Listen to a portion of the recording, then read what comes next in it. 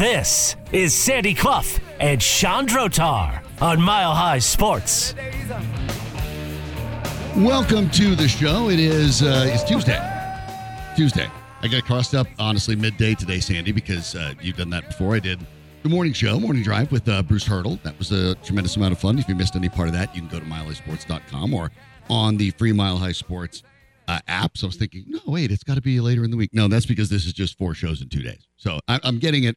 I'm always questionable on the date, ordinarily anyway. But yes, we're Tuesday. But you're straightened out now. I've got it now. Thank you, computers and phones of which it right. 40109 as we speak. Yes. Okay. Yes. August 15th. August 15th. The Ides of August, if you will. If you used such terms. Yeah. But the Denver Broncos find themselves 26 days from opening day. Yeah. And it goes quickly. You know, we're into now preseason week 2, a week in which the starters are expected to play more than they did. And even though I think it's interesting, I've probably had the same conversations that you had with friends and colleagues that have been, shocked at how much the Broncos played their starters. But the truth of the matter is, I think zooming out from that, and we've explained it, Sean Payton said prior to game 1, he expected the starters to get 16 to 18 snaps. They got 20 because you wanted them to finish the drive off, which is what you do. You're not going to pull everybody on after second down. It was more odd that it took that long to get to 20. I think that snaps. Possession was going to be whether they scored or not. That was it. Their last possession. However, had they scored on any of their first 3, they wouldn't have been out there for the last possession playing against second teamers on a club that has the worst, without question on defense, the worst first-string defense in all of football. And the first-string defense completely outplayed the Bronco first-team offense. The Bronco first-team offense did get the better of the second-team Arizona defense on that touchdown drive. And that's why I am reserving all of the kudos that have been thrown Russell Wilson's way for completing barely half his passes and throwing 1 touchdown pass against no interceptions. I mean, he didn't do anything against the first-team Arizona outfit. And I understand. Nor did his first-team offensive line block for him. I understand that. I think that's part of it. They didn't block for Stidham either, and nobody's making excuses for Stidham. No. Myself included. Stidham was awful. But you know what? He threw 2 more passes than Wilson did, and he completed 2 fewer passes than Wilson did. So in a statistical sense, there wasn't really that much of a difference. He threw an interception that was tipped. That's on him. I mean, there's a big difference in passer rating. But he wasn't 102.4 for Wilson, 16 for Stidham.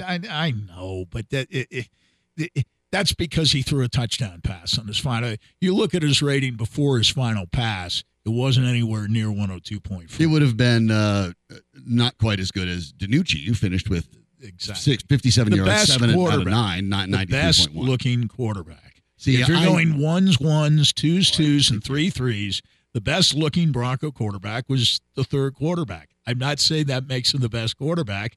I'm saying that says more about how bad the first 2 looked than it does about how good DiNucci looked. DiNucci, on the touchdown drive in particular, was far more impressive than the first 2 guys were. And you say, well, he's playing against third stringers. Yes, he's playing with third stringers, too. And he is a third stringer. So, I mean, there's that. Okay. But I thought, and you did too, that he played better than Stidham did.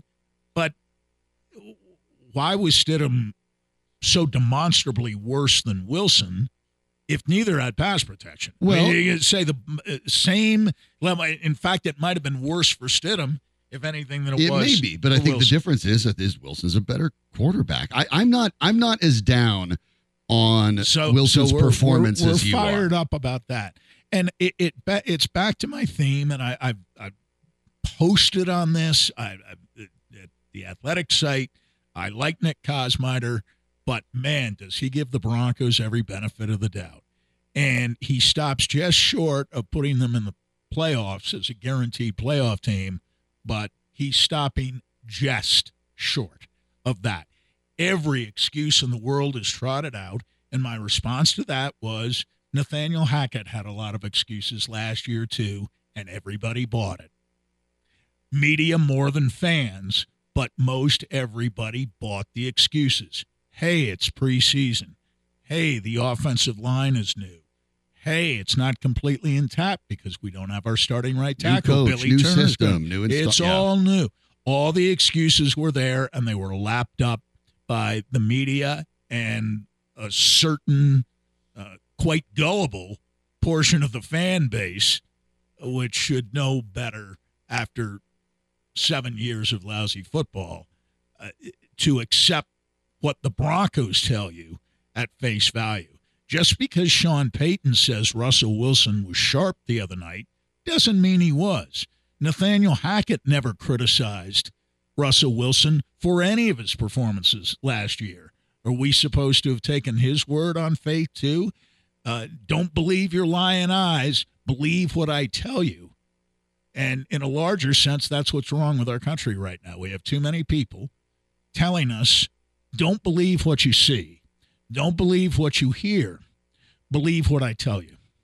And take that at face value, not 99.9%, 100% of the time at face value. And the Broncos don't deserve, frankly, anything that resembles the benefit of the doubt. My list of problems on Saturday night start with pass protection. Second is quarterbacking.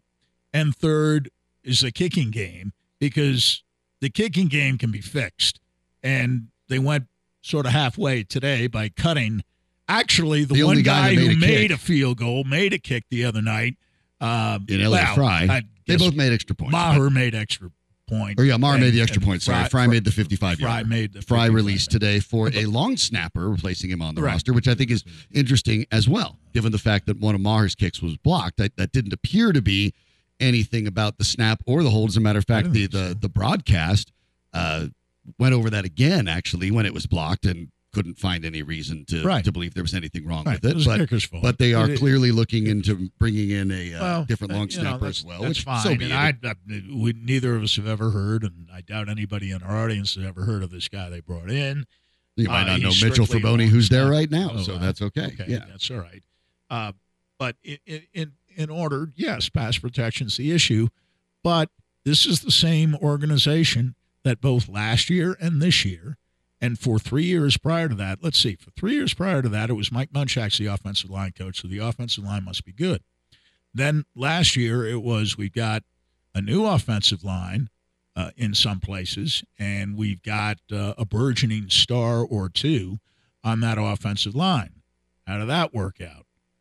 In many ways, the worst offensive line performance, particularly in relation to pass blocking, in all of the NFL last year. And now we're being told, not just by the Broncos, in fact, but by our friends at ESPN, that the Broncos have one of the best 10 offensive lines. Why do you think that is? Why do you think that's what you're seeing? Why do you think that's what the national media sees? Because the Broncos continue to get every benefit of the doubt. And I think part of it is... But other teams get benefit of it. The Broncos don't get... Let me offer just a counterpoint to that real quick. The Broncos, on a national level, don't get the benefit of the doubt more than any other team. Sure Why? Sure they do. Who's giving They're Super Bowl champions in 2015. That's why. You think there's people who look at it and say, and Sean Payton is the head seasons coach. ago? Sean Payton is the head coach. Maybe Payton being... And Nathaniel Hackett was a great young head coaching prospect a year ago. And then Uncle Vic Fangio was the guy who had been, although nobody ever really explained this, cheated out of a rightful opportunity to be an NFL head coach for more than 3.5 decades. And Vance Joseph was a promising young coach. And he was the only candidate the Broncos considered. And I mean, it was John Elway. Since when did John Elway ever hire a bad coach? John Fox worked out fine. Gary Kubiak worked out even better. So why not take John Elway's word that Vance Joseph is a quote-unquote leader of men? We're all too gullible. But you think that We're as of all now, too national, gullible. whether it's athletic Nationally or the ESPN? and local. Oh, Sean Payton is God nationally. Nobody questions it. Led by USA Today and Jarrett Bell. Sean Payton is God. I mean, criticize Sean Payton. We'll take a look and listen. Sean Payton's a proven winner. However, pre-Bountygate Sean Payton was a hell of a lot more successful than post-Bountygate Sean Payton, who had a succession of 7 and 9 seasons. His last year at the helm, they start 5-2. They proceed to lose 5 games in a row, and they go from being almost a surefire playoff team to dead in the water in a little more than a month. What was different about the 21 team? Let's see. Sean Payton was still the coach. Oh, yeah. No, Drew Brees. Drew Brees was the quarterback. And I'm telling you, if Mike Shanahan, after John Elway, for the next decade, even having the 7th best record in the NFL, more than 30 teams, top 10, top 7 record, oh, Shanahan's not really all that great. He can't win without Elway. I guarantee if he'd gone 9-7 every year, he wouldn't have been the 7th ranked team in most wins for a decade, 1999 through 2008. So Sean Payton, with Drew Brees, has a succession of 7 and 9 seasons post-Bountygate. And then in his last year, he goes 9-8 with a team that started 5-2, playing out of the NFC South, which in 2021 and last year was not exactly a juggernaut conference. Now, in 2020, you had the world champions coming out of that division. And the Saints were good in 2020, went 12-4. But then 41-year-old Drew Brees retired. And part of the reason he retired was because he missed a quarter of the 2020 season. Mm-hmm. And his body, much as Elway's body told him he was done in 1998, Drew Brees' body told him it was done in 2020. The difference was Mike Shanahan had a lot more success post-John Elway than Sean Payton had in 2021 with a team that started 5-2. I mean, that's almost a Josh McDaniels-like collapse. You go from 5-2. You tell me how many 5-2 teams can't even make the playoffs. Not too many. You started 5-2 and finished 9-8, and they missed the playoffs. And you know what?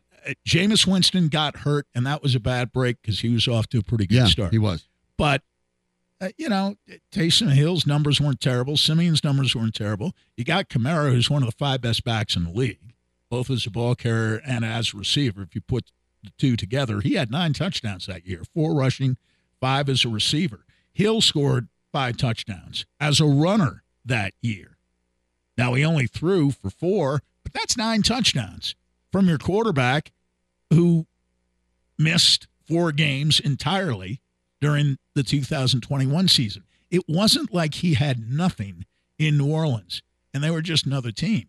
And we think the Broncos are going to go 9-8 because Russell Wilson's going to play better than the 3 quarterbacks played in New Orleans that year, or the guy who started the season as quarterback, Jameis Winston, who finished with a passer rating of well over 100, 102.8, and a 64.4 quarterback rating, which is quite good as opposed to what Russell Wilson did last year.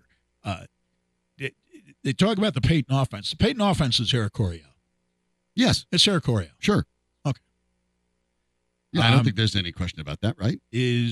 Not really. Drew Brees was terrific, as was Dan Fouts, in an Eric Coryell offense. In fact, there are a lot of similarities between Dan Fouts, who didn't necessarily have the greatest arm in the world, but was pinpoint with his accuracy, as was Drew Brees. I think that's a pretty fair correlation. Yeah, I do. I mean, you had guys that had quick releases, that did not move in the pocket. I think there are some comparisons, and I think that they've had success running it. And when you compare Shanahan, of course, Shanahan, by the way, along with Dan Reeves, could potentially be named a semifinalist for Hall of Fame. Hope he gets to be a finalist. My or at least my guess, yes, find out about the finalists. My guess is that out of that group, of which my understanding and the coach is a contributor, there can only be one of them. My guess, unfortunately, is that will be Robert Kraft this year rather than Mike Shanahan or Dan Kraft is lobbying more on his own behalf than Mike Shanahan is on his own behalf. And, of course, Dan Reeves passed away recently, and I don't know that there are many strong Dan Reeves advocates, so I'd be surprised if Dan Reeves got in. I hope Dan gets in eventually. I think he deserves to deserves be in I do too. the Pro Football Hall of Fame. Mike Shanahan won 2 Super Bowls here, which no one else has done as a coach. And so I think it goes without saying that if he doesn't get in this year, he should at least be a finalist, and he should get in within the next 2 or 3 years. And I have no doubt that he will get in. I don't think it's a matter of if Mike Shanahan gets in. It's I think when he Mike won Shanahan 2 gets straight in. Super Bowls or 2 straight championships. There's not many people that have ever done that. And you pointed out as well, in the years post John Elway, he still put up 4 10-plus win seasons with the Broncos. That what people look at is only one playoff win. My in that point, span. I know, but they can't even get into the playoffs now. It was 7 straight years. Oh, no, Can you imagine? That wasn't meant as a denigration. I'm Kevin Browning. I'm Kevin Browning this, okay? I'm just saying the numbers. No. That's all I'm doing. I'm saying that and you know this is true, he was denigrated for that. As a matter of fact, that was considered much more relevant to any and all observers, local and the national, number of playoff wins than the fact that he had the 7th best team in the league from 1999 through 2008. Yeah, with his run with the Broncos. And he had 1 playoff win, but it was against a team that nobody else could beat up until that time. Belichick and Brady were undefeated in the postseason. And you say, well, they didn't win the Super Bowl every one of those years. No, the year they didn't win, they won 3 out of 4. The year they didn't win, they didn't make the playoffs. So they didn't have a chance to lose a playoff game. They were 7-0 as a tandem. Shanahan not only beat him in the playoffs, he had beaten him during the season. And in the playoff game, the 2 lead announcers for CBS at the time, Jim Nantz and Phil Simms, all but said in their pregame response, order will be restored today.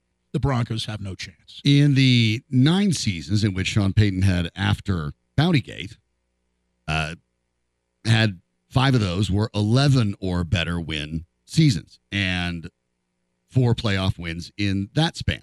But as you also pointed out, 3, 7, and 9 seasons, not that that's disastrous, but 3 seasons of under 500. Mike Shanahan at his percentage in that span had post-Bountygate. Sure, but Mike Shanahan only had 1 losing season. 2 losing seasons. The first one after the retirement, 6-10 in '99. So 2 losing seasons in that span, and 2 8-8 seasons.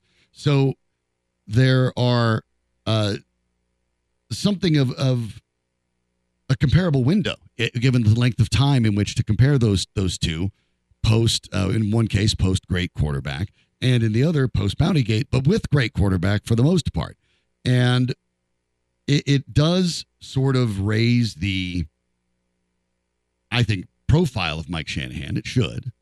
And I think, I don't know what we necessarily learn about Sean Payton with it, but I think it is going to be interesting to look at the idea, and maybe we can do that just in a moment here, that if you're looking at Sean Payton's first year with a new team, well, he's only been with 1 team. So trying to compare that with the first year, as you pointed out some of the talent there, as opposed to his last year with a new team, totally different situation there. And we'll take a closer look at that. We'll take a closer look. As but an one idea. point very quickly before we break, lest we forget, the New Orleans Saints in 2005 did not play in New Orleans. They played at LSU. Mm-hmm. They played at Tiger Stadium. There was a hurricane called Katrina that came through and wiped out their season in New Orleans in 2005.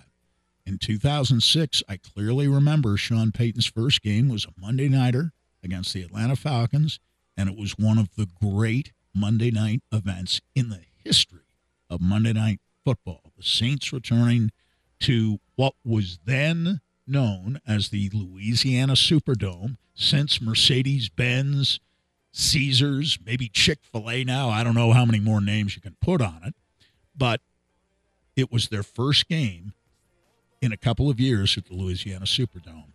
And he rode that wave successfully. But if you're wondering how 3-13 turned into 10-6, I would say Katrina was the main reason. We'll take a look at whether that opening season of 2006, the 2021 season, might be more informative as we look at the Denver Broncos under Sean Payton. We'll do that next on Mile High Sports.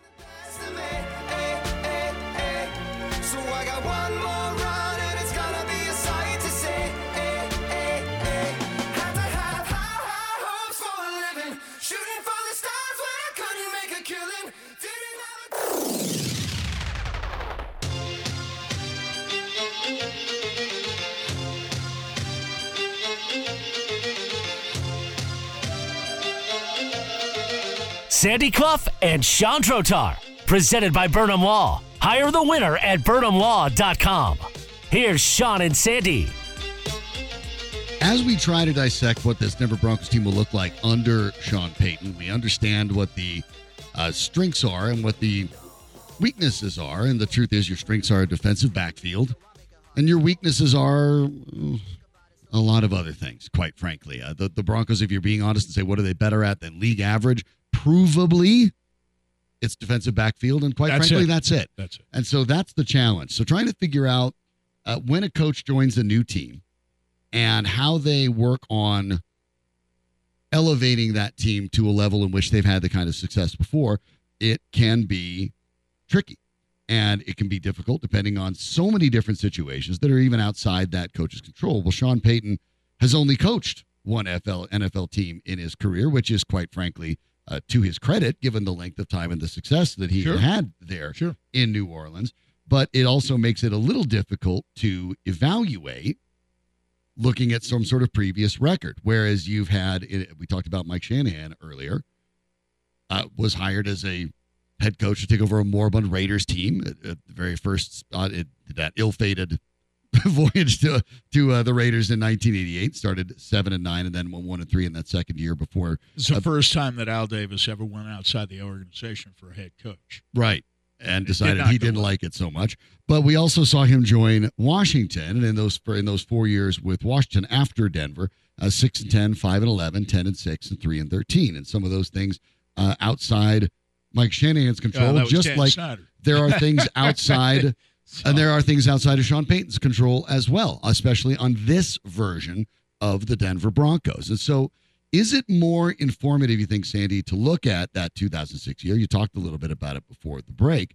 Or is it more informative to look at the 2021 year where you don't have a Hall of Fame quarterback, and maybe Russell Wilson will make it one day, maybe he won't, but as of least last year, he wasn't playing like one. I think it might be 2021 as opposed to 2006. They went 9-8. They went 9-8 in 2021. In 05, they were 3-13. And you go back and look at that team, they were even worse offensively than the Broncos were last year, averaging less than 15 points per game. Yikes. But they played their season because of Katrina at Tiger Stadium on the campus of LSU. They won 3 games at Carolina. John Fox, the head coach of the Panthers at the time. They won at home against Buffalo, and they won against the Jets in the Meadowlands. The quarterback was Aaron Brooks, who by any measure was far worse than even Russell Wilson was last year, and was sacked 33 times. They didn't have a rusher who gained even 660 yards on the ground. Dreadful team.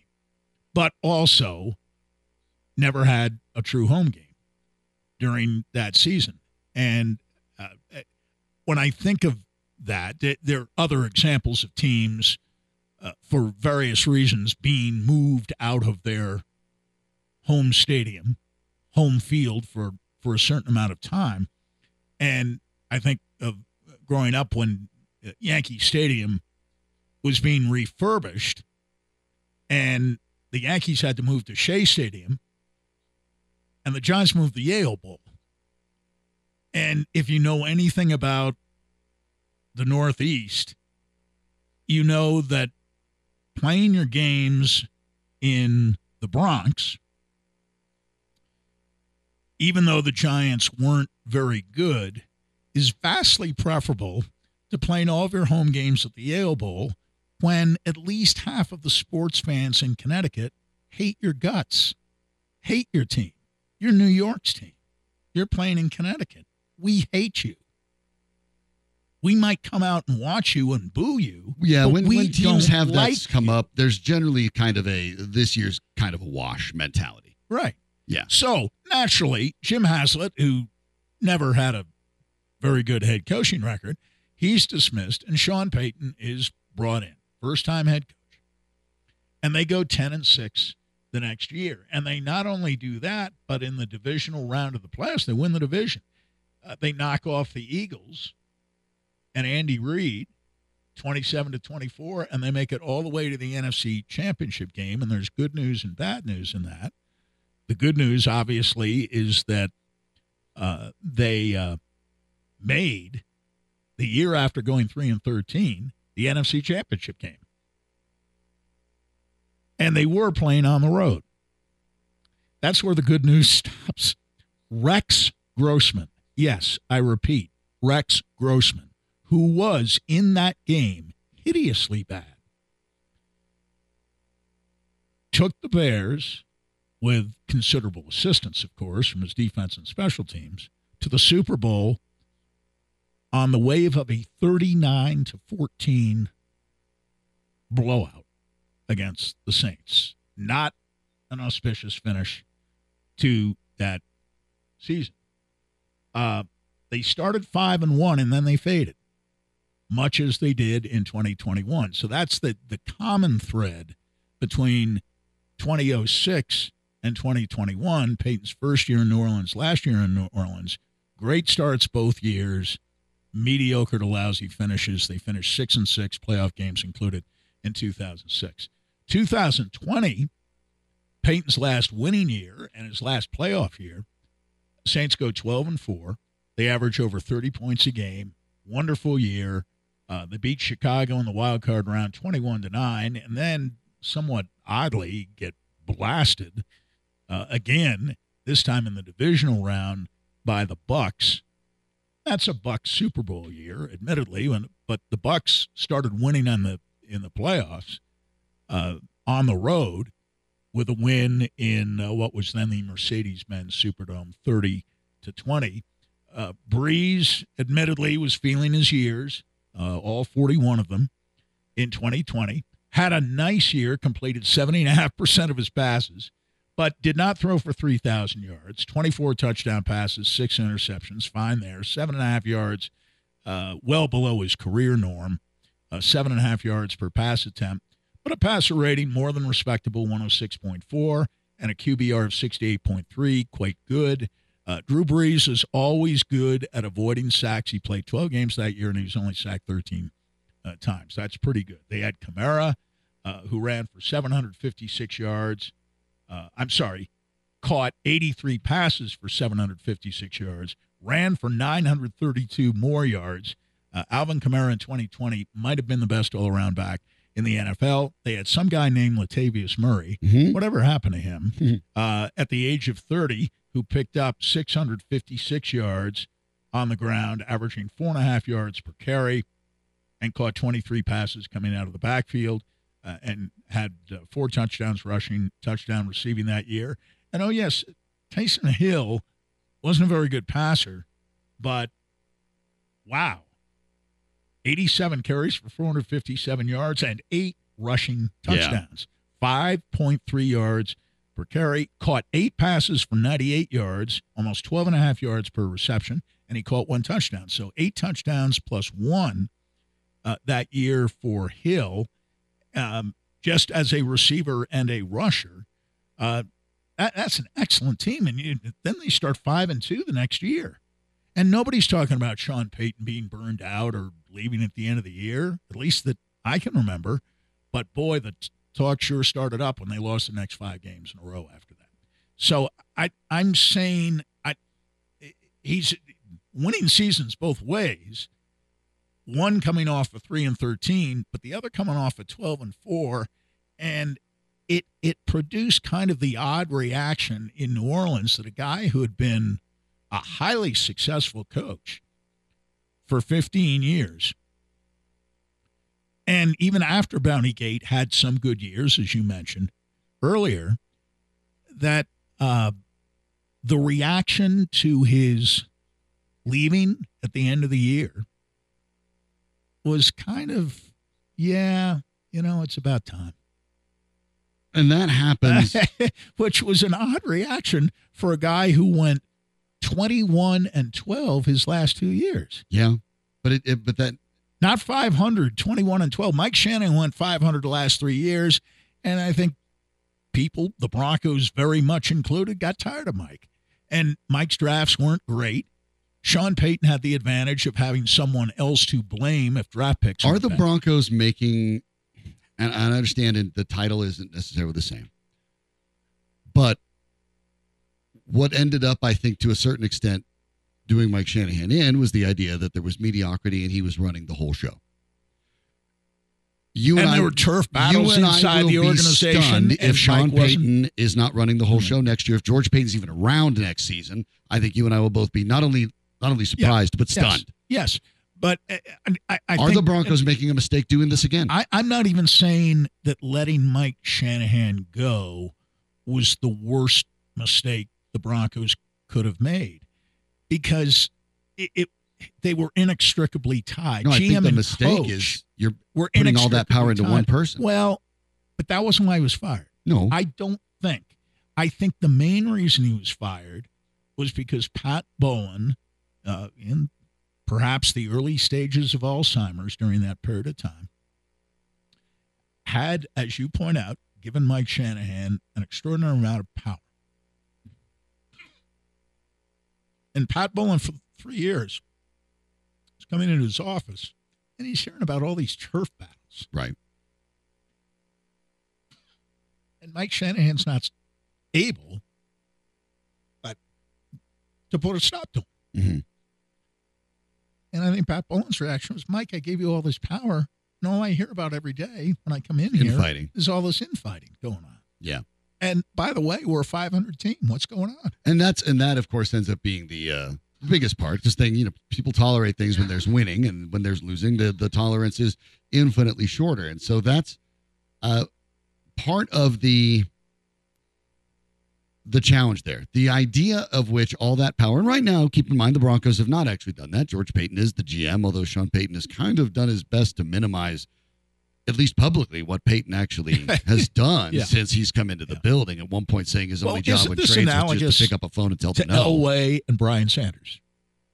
To an extent. Very much so. Yes. Brian Sanders was the GM of the Broncos when the Broncos made their highest ever pick, number 2 in the draft, and they selected Von Miller. The Broncos would have selected whoever was available at 2, whether that was Cam Newton or Von Miller, but Von Miller ended up being the player that was there, and they made that selection. And for a very long time, a lot of the counter arguments against when people started pointing out that some of Elway's drafts were less than spectacular was, but he drafted Von Miller. Kind of. He ran the show, but he had a full GM there. But if you go back to 2013, when Von Miller had the drug issue that caused a suspension, and then he wrecked his knee, and then he showed up at the Seattle Super Bowl celebration party after the Broncos had taken a 43-8 licking in 2013. And John Elway, to his credit, did something about that after 2013. He was not happy.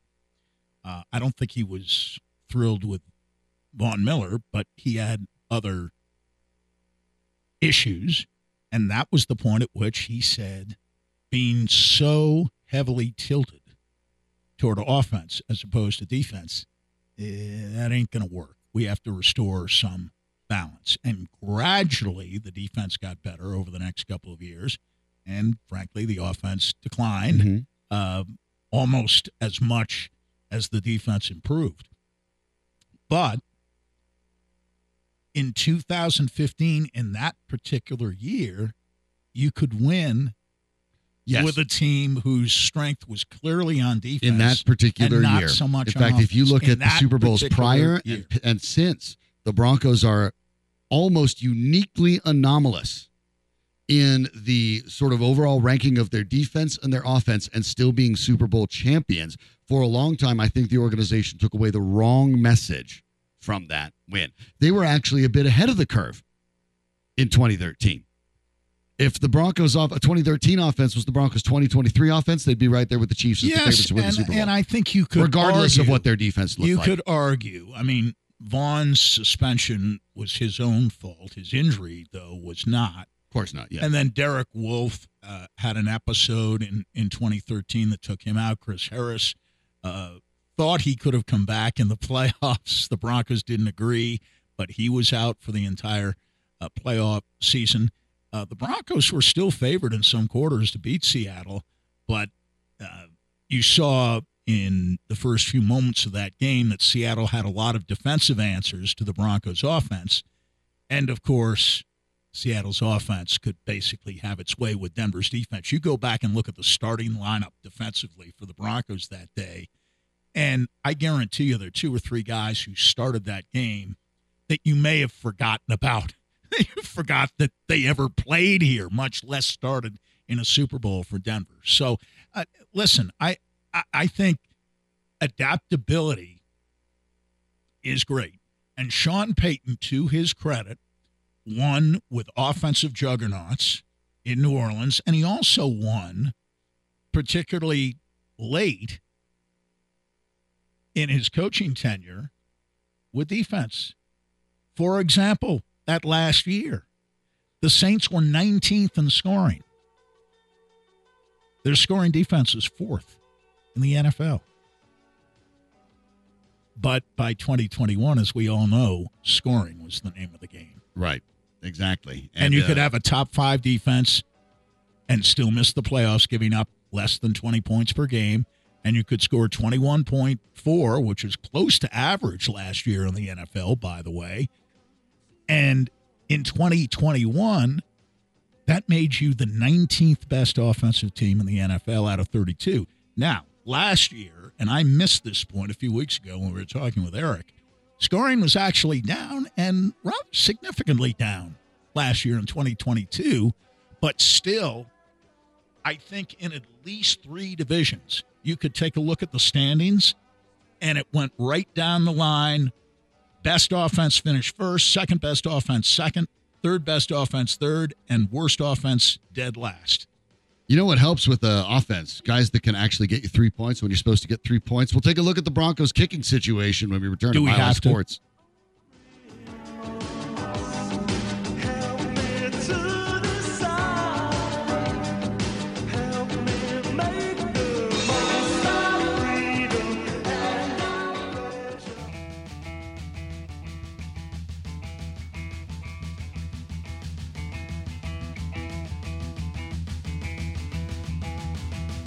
This is Sandy Clough and Chandrotar on Mile High Sports. Yeah, with Elliott, it was just a poll. It's nothing significant. And we'll go day to day with where we're at with the kickers. I've said this to you guys before, Brett had a good day today. He's competing with himself because he's got 31 other teams. Now, there's probably 7 teams that have a real kicking battle. And so he's competing with those guys that come out of those clubs. And that doesn't discount us possibly if we wanted to bring in another player.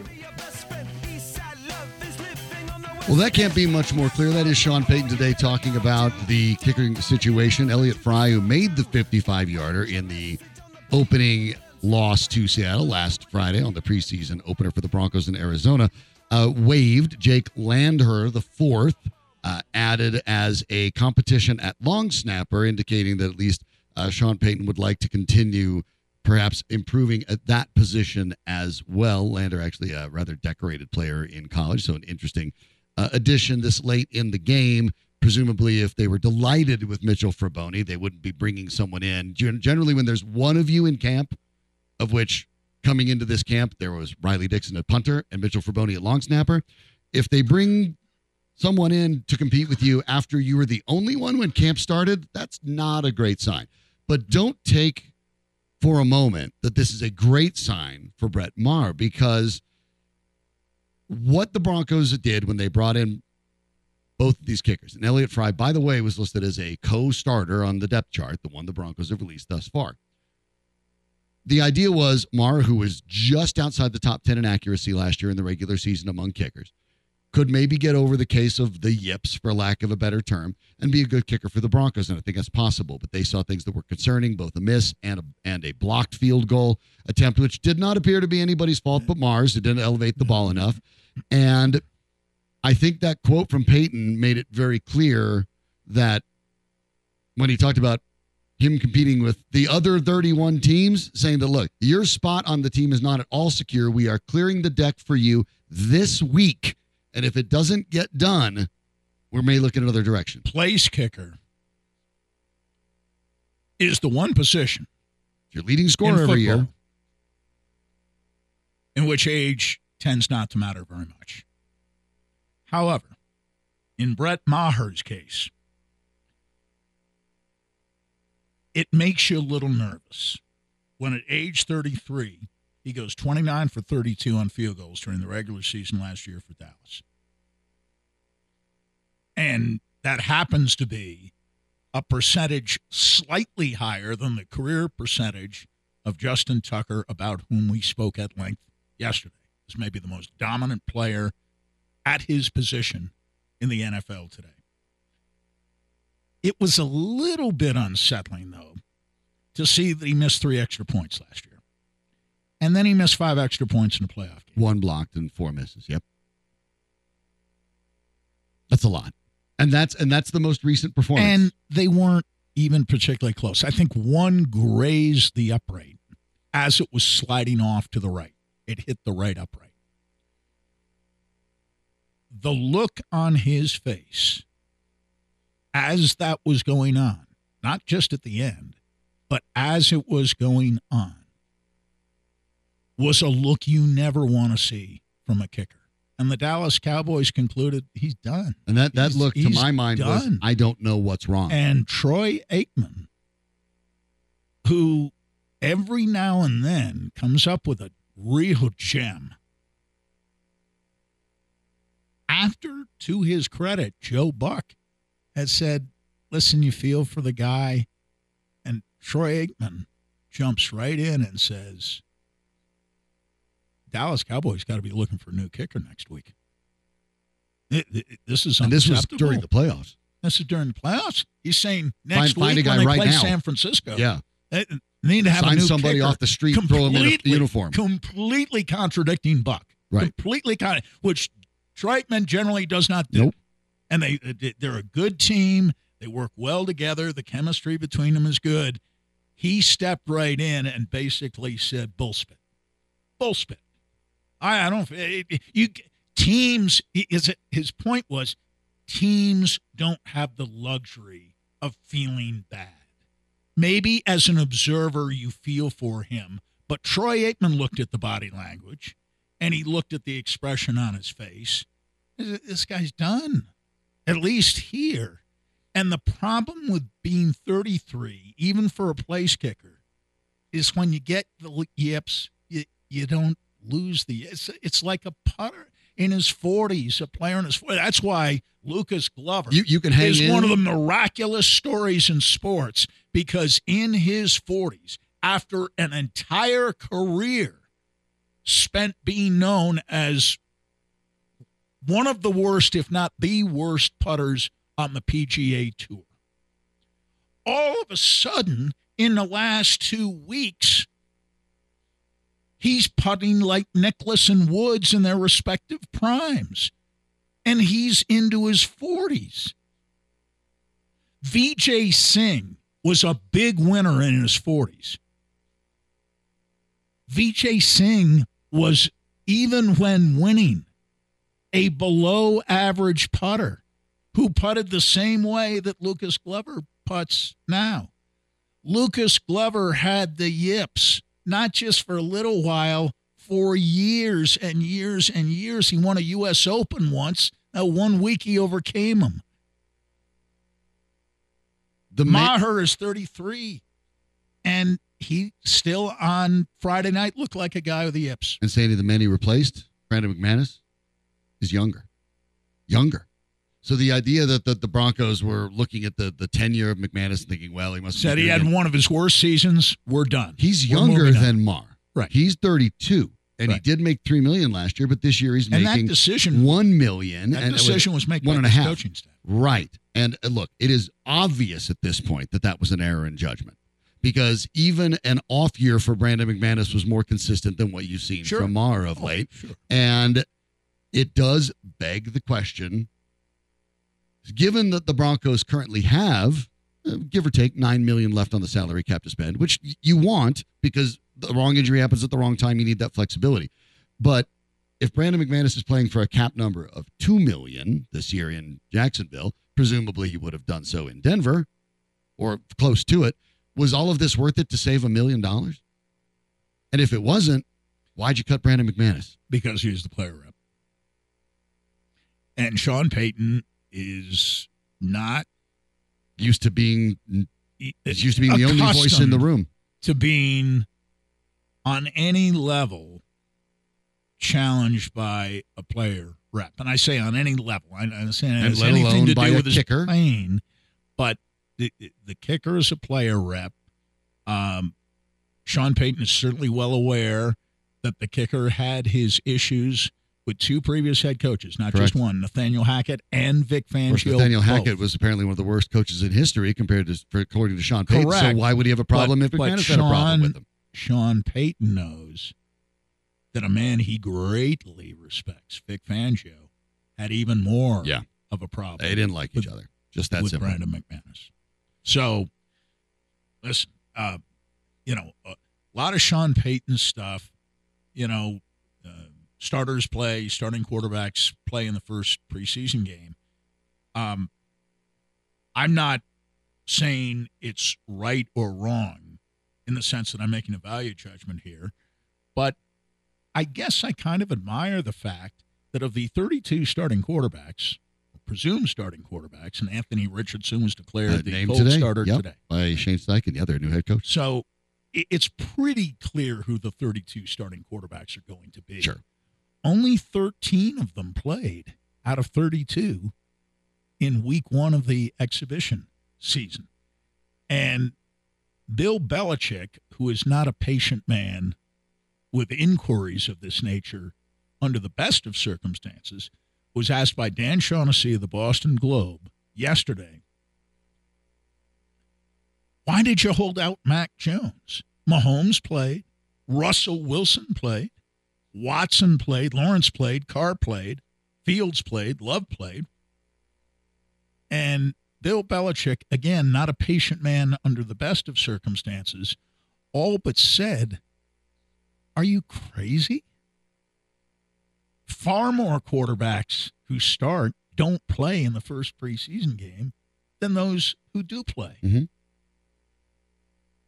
So why you just named 7 of the 13 who did play, which is roughly just a little more than a third of the league. That's it. 60%, almost 60%, 59.5% to be exact, of the starting quarterbacks did not play in week one of the exhibition season. Only a little bit better than 40.5% did play. For the record, Brandon McManus last year, 8 for 13 from 50. That was 5 of his misses, but those are still, by the way, that's even 50 plus. That's still by most coaches considered, if not a coin toss, it's still not a money field goal. He missed 3 of his 23 attempts from within 40. Yeah, and that's bad. And that was a tendency. I should say within 50. A weakness. But the fact remains. My point is, over the years, a bad year for him. McManus' weakness was missing too many of the field goals 45 and in. That was a weakness. However, last year, how's it looking today? Was at worst average by NFL kicking standards, and they cut him for a guy with the yips. For the Denver Broncos now, we'll find out. Brandon McManus, however, is on a playoff team already. He's part of Jacksonville, and we'll see who'll be going forward. In that regard, the Broncos' kicking woes will continue. We have an opportunity next to talk about a really special event that happened last week. It's been going on for a long time in Colorado, raises a lot of money for needy families. Aaron Pulling, the CEO of the Food Bank of the Rockies, will join us next on Mile High Sports.